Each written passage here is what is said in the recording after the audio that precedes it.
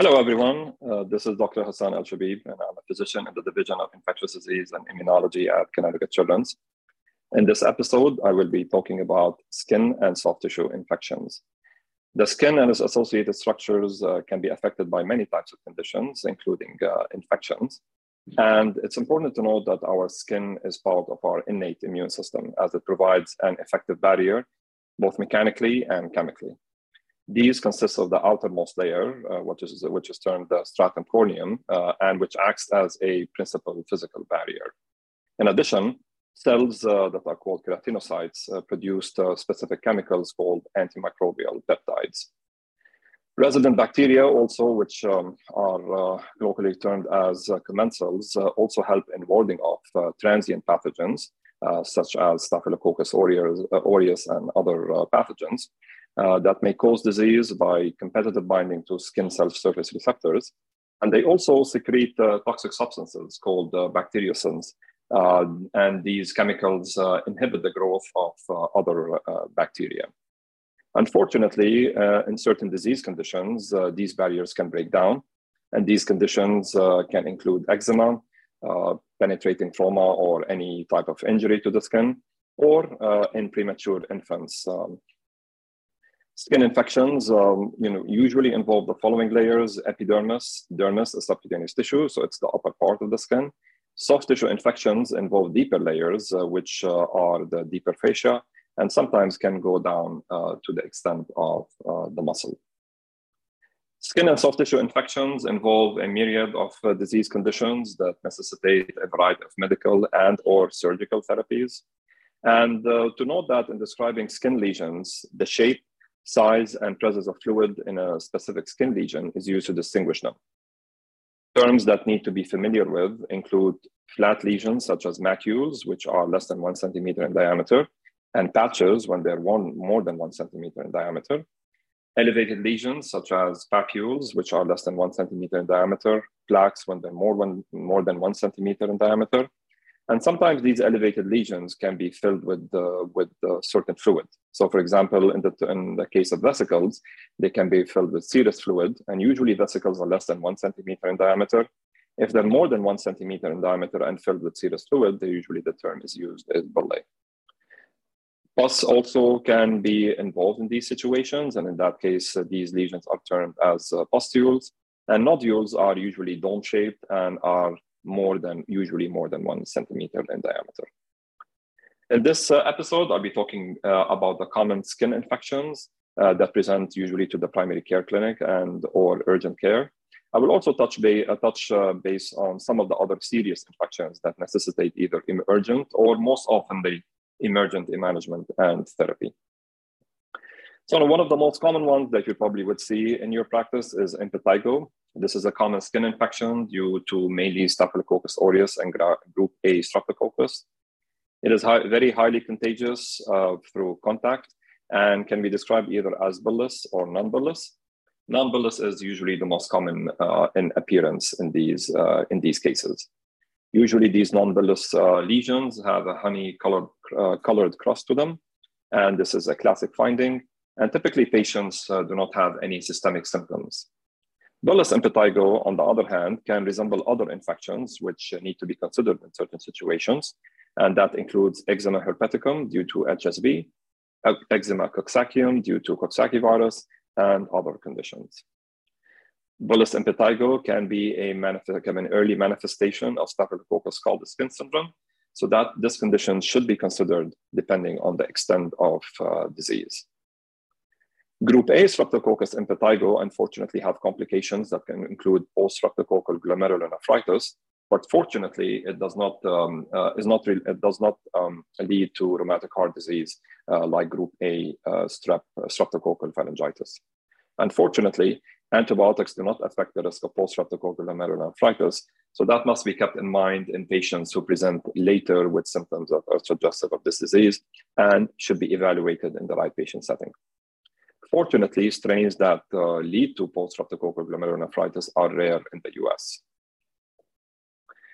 The next condition is perineal bacterial dermatitis. This condition usually occurs between 6 months and 10 years of age.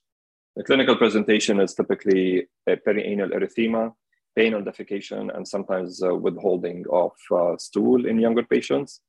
It's typically diagnosed by physical examination, although a swab from the lesion for culture may help in diagnosis.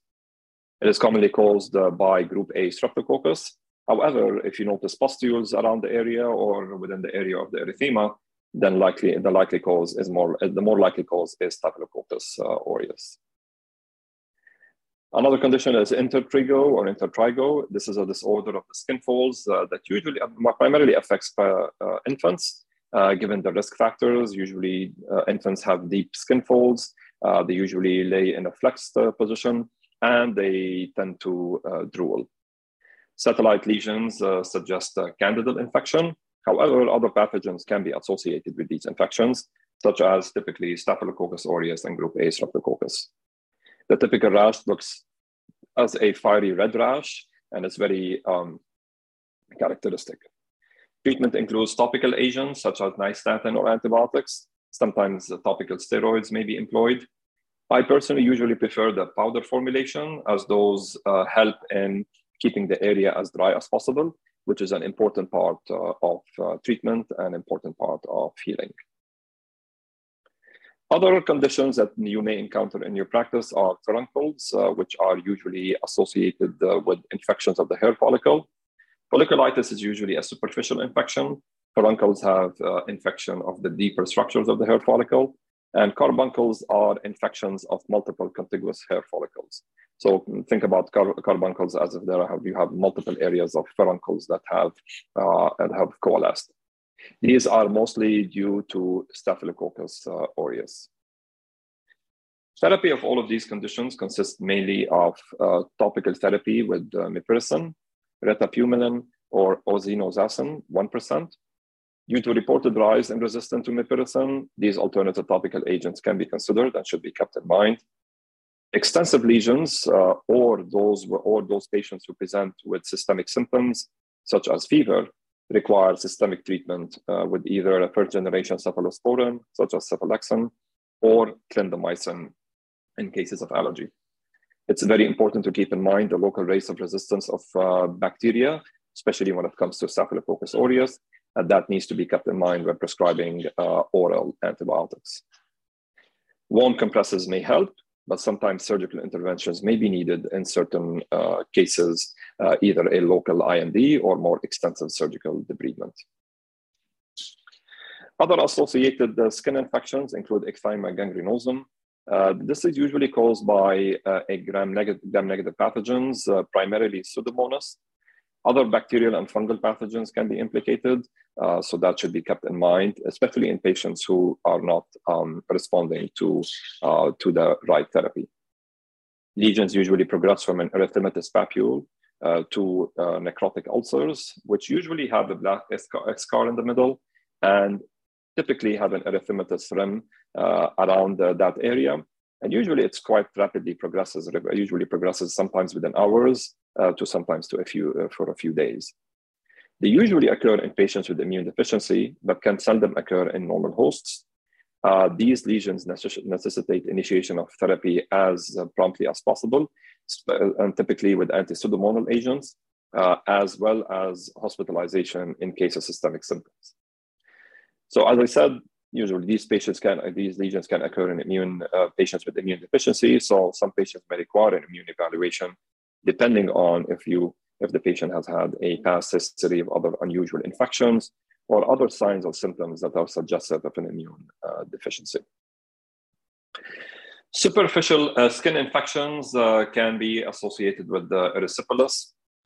It's mostly due to group A streptococcus and rarely due to Staphylococcus aureus. Cultures of the lesions usually have very low yield. In the past, people used to do injections around the rim of them by injecting saline and then aspirating in order to be able to culture these lesions. Unfortunately, they're very low yield and they're not being used as much these days. Patients in these situations can present with systemic symptoms, and this infection can be complicated by streptococcal scalded skin syndrome. This happens rarely, these days because erysipelas is being treated relatively early. On the other hand, cellulitis involves deeper layers of the skin and include the dermis and subcutaneous tissues. The borders of the infection is indistinct versus erysipelas, which has a very distinct border. In these situations, both group A streptococcus and Staphylococcus aureus are common etiologic pathogens. In case you notice a bluish discoloration, especially lesions that are involving the face, this can be a hint that you may be dealing with a Haemophilus influenza type B or non-type B infection. And these kinds of infections can be, especially with the type B, can be associated with bacteremia. So it's important to keep in mind when prescribing medication to treat these conditions. Different exposures to different environmental agents or other animals or other injurious factors can provide hints of the causative pathogens. For example, cat bites and Pasteurella, saltwater immersion and Vibrio, and many others. Cultures, again, in these situations can be low yield, although if you have an active infection going on, whether discharge or otherwise, that may be helpful. Treatment is similar to as I previously mentioned, except more likely in these situations you have systemic therapy, and of course, it should be tailored to the specific pathogens and exposures. Deeper infections, such as subcutaneous tissue infections and abscesses, can complicate many of the diseases that I previously mentioned.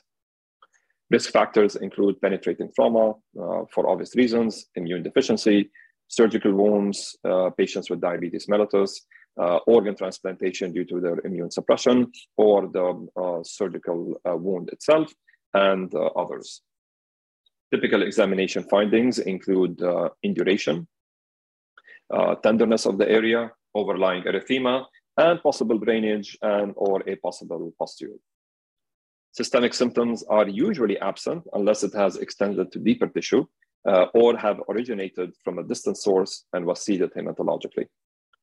These are most commonly associated with Staphylococcus aureus, but also group A strep, group B strep, and other streptococci can be involved in these situations. Other infrequent causes should be considered depending on the exposure history. Management includes medical and or surgical interventions. Incision and drainage is curative in most cases. However, systemic therapy with antibiotics can be initiated in cases of systemic symptoms, patients who are on immune suppression, if you note any rapid progression of illness, or if the location of these abscesses is in a place where it's not as easy to drain. For example, the face, the hands, or the genitalia. Inpatient management is usually reserved for those with more severe symptoms or clinical signs of severe disease, such as crepitus, ill appearance, and or unable to tolerate any oral medications. Some options are available for therapy, and this depends, again, on, very importantly, on the local and regional resistance patterns of the bacteria. But clindamycin, trimethoprim sulfamethoxazole, doxycycline, or cephalexin can be considered as therapy for many of these conditions. Other emergency conditions include scalded skin syndrome, which can be either related to Staphylococcus aureus or group A strep infections. These patients typically present with systemic symptoms, but can include also skin desquamation as well as patches of erythema. Patients usually complain of skin pain. A more severe form of such infections is when patients present with shock, and usually typically termed toxic shock syndrome. And this can be related to local skin infections in the situation of being infected with Staphylococcus aureus. Typically, patients present in shock along with end organ failure at times, as well as necessitating circulatory support through fluid boluses and or vasopressors. Treatment includes initiation of antibiotics and supportive care, as well as management of any focal infections that could be the source of these infections, as well as to keep in mind removal of any possible sources of infection, including but not limited to classically tampons, but also infected piercings and or other areas of a local skin infection. Viral causes for skin rashes and skin infections are very common. Viral exanthems is a very big one from many other viruses. The ones that are more pronounced from a skin perspective, such as herpes simplex, varicella, and Coxsackie viruses, are one of the top pathogens when it comes to pediatric skin infections. Typically, herpes simplex virus is most often mucosal or around mucosal areas. However, sometimes it can be diffuse in patients with eczema herpeticum, for example. Varicella usually is diffuse and classically occurs with lesions in varying stages. So you may find some lesions in the vesicular form, you may find some lesions that are still papillary form, and you may find some lesions that are scab over. But it also can be more dermatomal in zoster. Fortunately, these days with the vaccine, we have seen less and less of chickenpox infections. Coxsackie viral disease usually involves the palms, soles, oral mucosa, and buttocks, but can also be diffuse in cases of eczema coxsackium. These lesions, given their nature and breakage of the skin, can lead to superimposed bacterial infections, as suggested above. So it's important to keep that in mind when following up with these patients. This is especially noted in patients with local trauma to the skin due to itching, physical trauma from itching due to pruritus, as some of these lesions can be pruritic. Vaccination, fortunately, in the case of varicella, and eczema control in the case of herpes Coxsackie can help decrease the risk of such severe manifestations. Another skin rash that we, from an infectious disease perspective, we get called on frequently is erythema nodosum. And usually this is due to the nature of the possible etiologies that we'll talk about in a minute. This is a form of a panicolitis that appears suddenly. These lesions are tender, they're erythematous and nodular, and typically they are located on the extensor surface of the lower extremities. These enlarge over several days, stabilize for 1 to 2 weeks, and resolve within 3 to 6 weeks with color changes that mimic a bruise. Systemic symptoms are usually present. This condition is more of a hypersensitivity reaction to many triggers.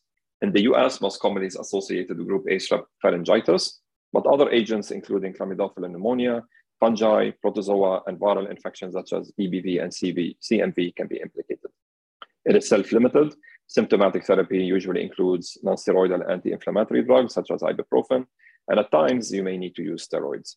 Recurrent episodes can occur, and identification of the causative pathogen should be considered more fully at that point in time. Fungal manifestation of skin infections include a variety of pathogens. Chief among them are the tinnias, tinea corporis, tinea cruris, and tinea faciei are among them. Usually these are associated with the scaly pruritic lesions, so it should be a consideration in such presentations. And it's important typically to consider a diagnosis using a KOH smear, given the similarity in appearance to other skin conditions. Limited lesions can be treated topically. Terbinafine is an option, although there has been an increase in reported resistance to this agent. Topical azoles such as clotrimazole and ketoconazole are other options. For extensive disease, oral therapy is recommended. Terbinafine is the first line. Second line is usually fluconazole, although fluconazole has also shown promise. Typical duration is 2 to 3 weeks, although sometimes extending the course until resolution of symptoms is an option. Other conditions from a fungal perspective is typical mucocutaneous candidiasis that can involve the oral cavity leading to oral thrush. It is very common in infants. It also can be due to contaminated pacifiers and bottles. Sterilization of these equipment is very important, but sometimes you have to replace the whole pacifiers and bottles to effective eradication. It's important to know that older children may develop oral thrush or candidal skin infections, but usually it's associated with some risk factors, for example, recent antibiotic use, inhaled steroid use, and diabetes mellitus. If no risk factors exist, concern for immune deficiency or in certain situations, HIV should be entertained and workup should be promptly started. One thing to point out is chronic mucocutaneous candidiasis, which is a very rare condition, and it's usually associated with selective defect in T lymphocyte function. Patients are prone to recurrent mucocutaneous disease, requiring frequent systemic antifungal therapy. Usually these patients have nail dystrophy. Fortunately, systemic candidiasis is rare, but unfortunately, frequent screening for endocrinologic disorders is important, as these may manifest at any point in time. Other skin conditions that are very serious, you have to keep in mind Stevens-Johnson syndrome and toxic epidermal necrolysis. These are a spectrum of diseases that are usually triggered by a number of medications. Unfortunately, sometimes these cases can present initially with vesicles or bullae, but they can rapidly progress to involve the mucosal surfaces, as well as extension and worsening of the rash. It's important to keep these in mind and to follow patients adequately in certain situations. For deeper infections and necrotizing infections, emergent care is very important. So identifying these patients and sending them to the nearest emergency room is very vital, given that these patients may progress rapidly into shock. Workup would include typically imaging, CT scan, MRI, or ultrasound, although the choice of imaging modality depends on the location of the lesion as well as how immediacy of these results. Stabilization of these patients is very important, as some of them may present in shock and also may include fluid boluses, vasopressors, and or respiratory support. Antibiotics are critical and should be initiated as soon as possible after blood cultures are drawn. Sometimes you may need to send aerobic cultures, but at certain times you may need to send anaerobic, mycobacterial, and or fungal cultures from these lesions, as it depends on the presence of comorbidities as well as the exposure history. Duration of treatment can be variable. It all depends on many factors, including the location of the infection, pathogen identification, as well as whether the patient underwent surgical drainage. In general, patients who present with skin infections, even if recurrent, do not require an immune evaluation. However, if the patient has had a history of unusual infections or there are suspicious personal or family history of immune deficiency, then an immune evaluation can be considered. In these cases, chronic granulomatous disease, hyper-IgE syndrome, and leukocyte adhesion deficiency can present with skin infections among other clinical manifestations. Workup should be tailored, obviously, for these specific diseases. Those who present with recurrent skin infections, the option of decolonization can be discussed with the family. It's important to note that the goal of such intervention is to decrease the frequency of these infections. These interventions would include intranasal mifepristone and chlorhexidine washes. And it's important to note that all members of the household has to start, including the patient, has to start these simultaneously to produce the best effect. These can be repeated as often as needed. But in cases where such intervention is not effective or the recurrent episode necessitates invasive interventions or hospitalizations, then there are oral antibiotic options that can be considered. Keep in mind that regardless of the etiologies or location, it's important to follow up these patients closely for progression of disease, especially with certain conditions, even if it's a phone call or a video visit. In addition, it's important to note that some skin manifestations can be related to infectious disease, but there are many non-infectious disease etiologies that can have similar presentations. As always, we are available for consultation, and we are happy to discuss and provide advice on such cases or otherwise. To contact me directly, my email address is HLChebib, that's HELCHEBIB @ConnecticutChildren's.org for any questions or any cases that you would like to discuss. Thank you.